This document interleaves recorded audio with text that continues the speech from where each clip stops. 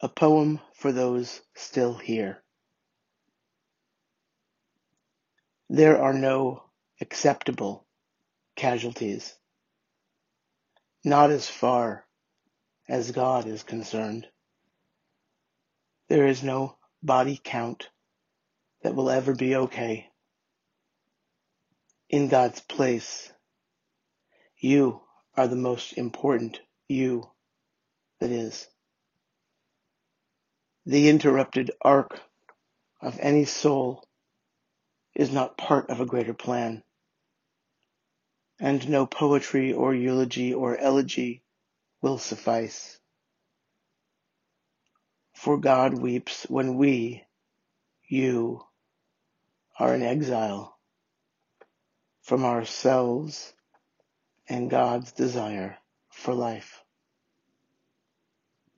God, we say, Chafetz Chaim, desires life and all its glory.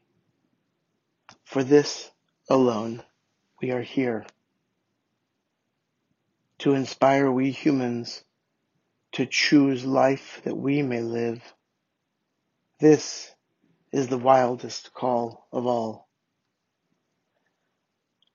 We are but long burning matches, reaching for the wick to shine brightly and with grace wherever we happen to be partners, not servants, to the divine is why we are here.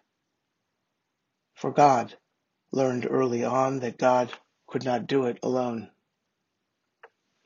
There is no one who matters not, no one whose journey isn't blessed, no one whose question can be ignored because of how she has asked before.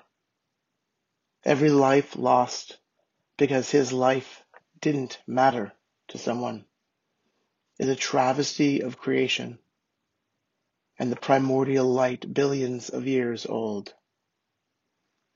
When even the smallest particle arrives after 14 billion years and cannot find one of us who should have been here to receive it, the angels cry and the firmament groans.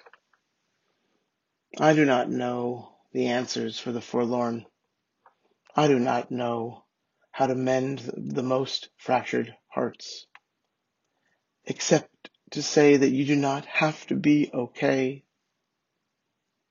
until you are okay. There is no remedy that can rewrite the past.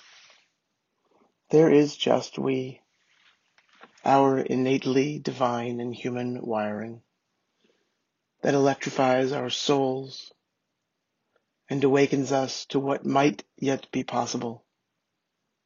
Stay plugged in, even as you feel depleted.